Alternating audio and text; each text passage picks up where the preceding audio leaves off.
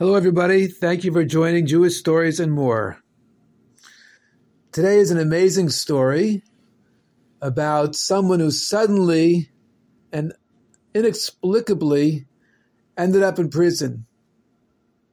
It went like this. There was a Yid named Meir. He was from Israel, from Eretz Yisrael. After he finished his time in the army, in the IDF, he came to America to work. Then he went to Puerto Rico, which is an island off the coast of Florida. And he toured around, had a nice time with a friend. They spent Tishrei, Rosh Hashanah, Yom Kippur in Puerto Rico, and then they headed to the airport to go back to New York. They went through security, and they settled down in their seats in the plane. Suddenly, two local policemen came on the plane, and after a few minutes, they came up to Meir and his friend. They said, "Show me your identification." We showed the identification, but we didn't have the kind of visas they were looking for, the kind of papers that they were looking for. So they took us off the plane and put us in the airport jail. Just like that. We sat there for a few hours. Other officers came in, checked. They said, "We're checking your files." They checked through and they said, "You will not be allowed into the United States. And in a few days, we'll be sending you back to Israel." Sure enough, in a few days, my friend was sent back to Israel. But me, they said, they have to check something out. I was very afraid, Meir said. I didn't know what to do. I asked for an explanation. Nope, no information. Finally, they allowed me to make 2 phone calls. Meir says, I called my sister in New York, and I told her everything.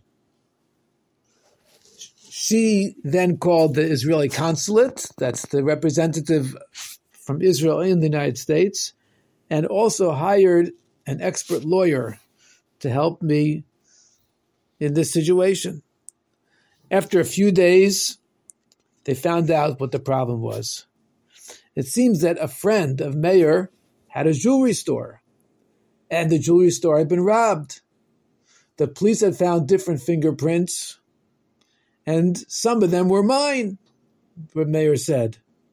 And because my fingerprints were there, they considered me a suspect. Sure enough, I was brought to trial a few months later, all this time being in jail.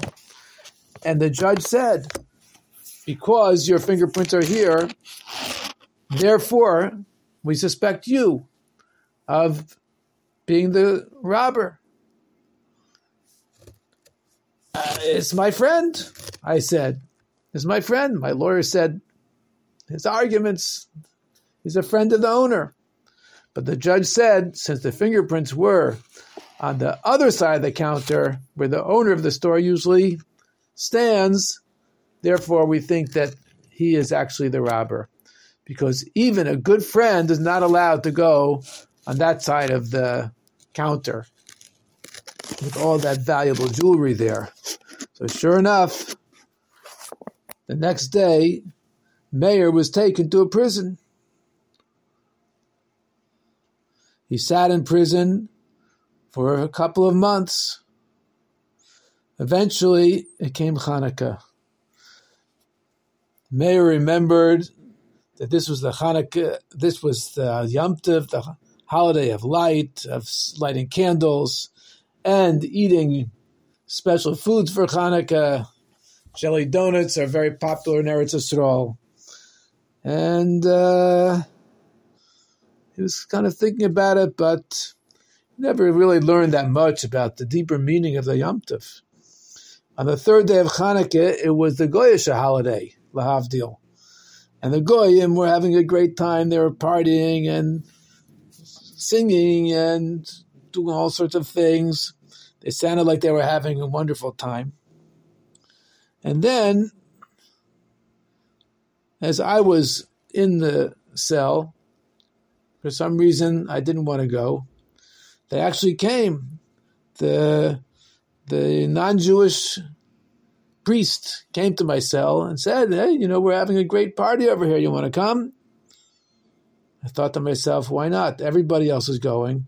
I haven't done anything here that makes me look like I'm Jewish. Even my cellmate, which was a Palestinian, he went off to the celebration too. But for some reason, I had in my mind, no, I can't do it. Stop. I can't go to that celebration. So I stayed alone in my cell. I was lying in my bed, thinking about everything, and all of a sudden, I hear the sound of the gate opening, the gate to my part of the prison.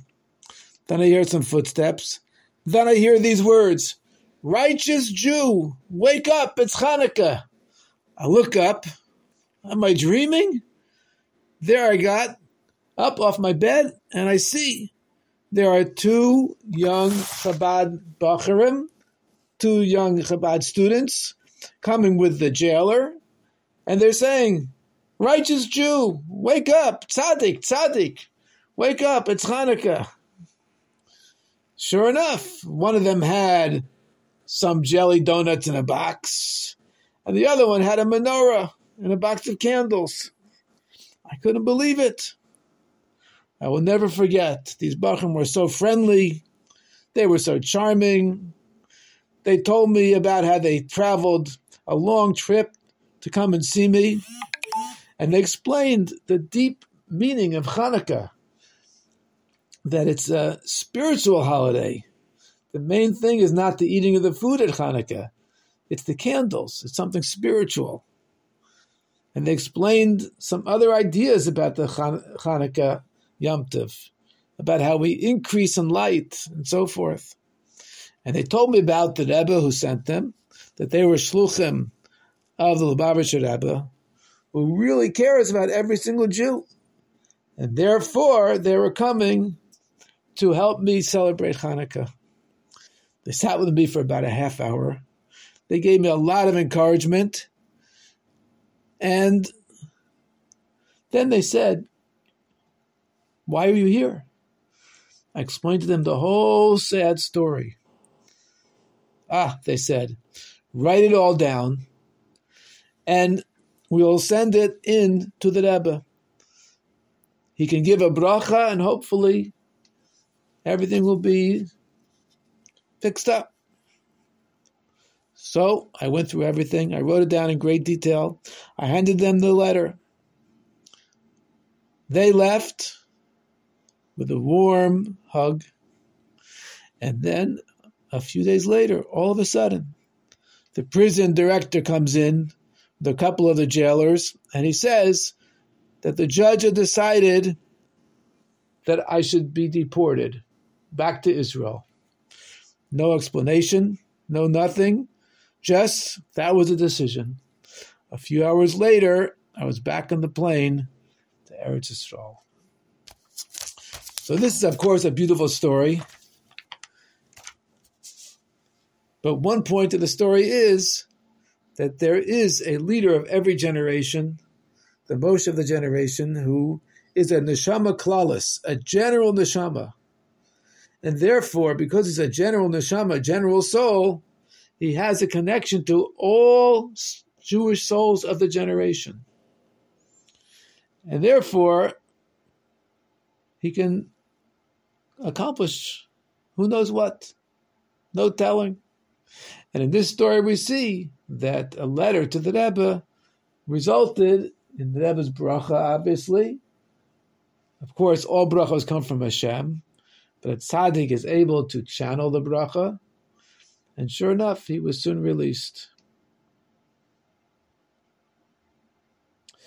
May all of us do our part through Torah and through mitzvahs to bring about a quick and complete victory in Eretz Yisrael.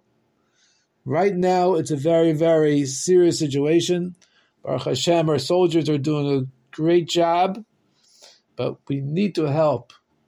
And the way we help is by increasing in learning Torah and doing mitzvahs, goodness and kindness, davening, all having in mind to help the war effort, to get the hostages out and to completely defeat our enemies, to completely get rid of Hamas and our other enemies. And this will surely bring very quickly the Geula Shlema, the complete and final Geula through Mashiach Tzidkenu, through our righteous Mashiach. Thank you so much for joining Jewish Stories and More.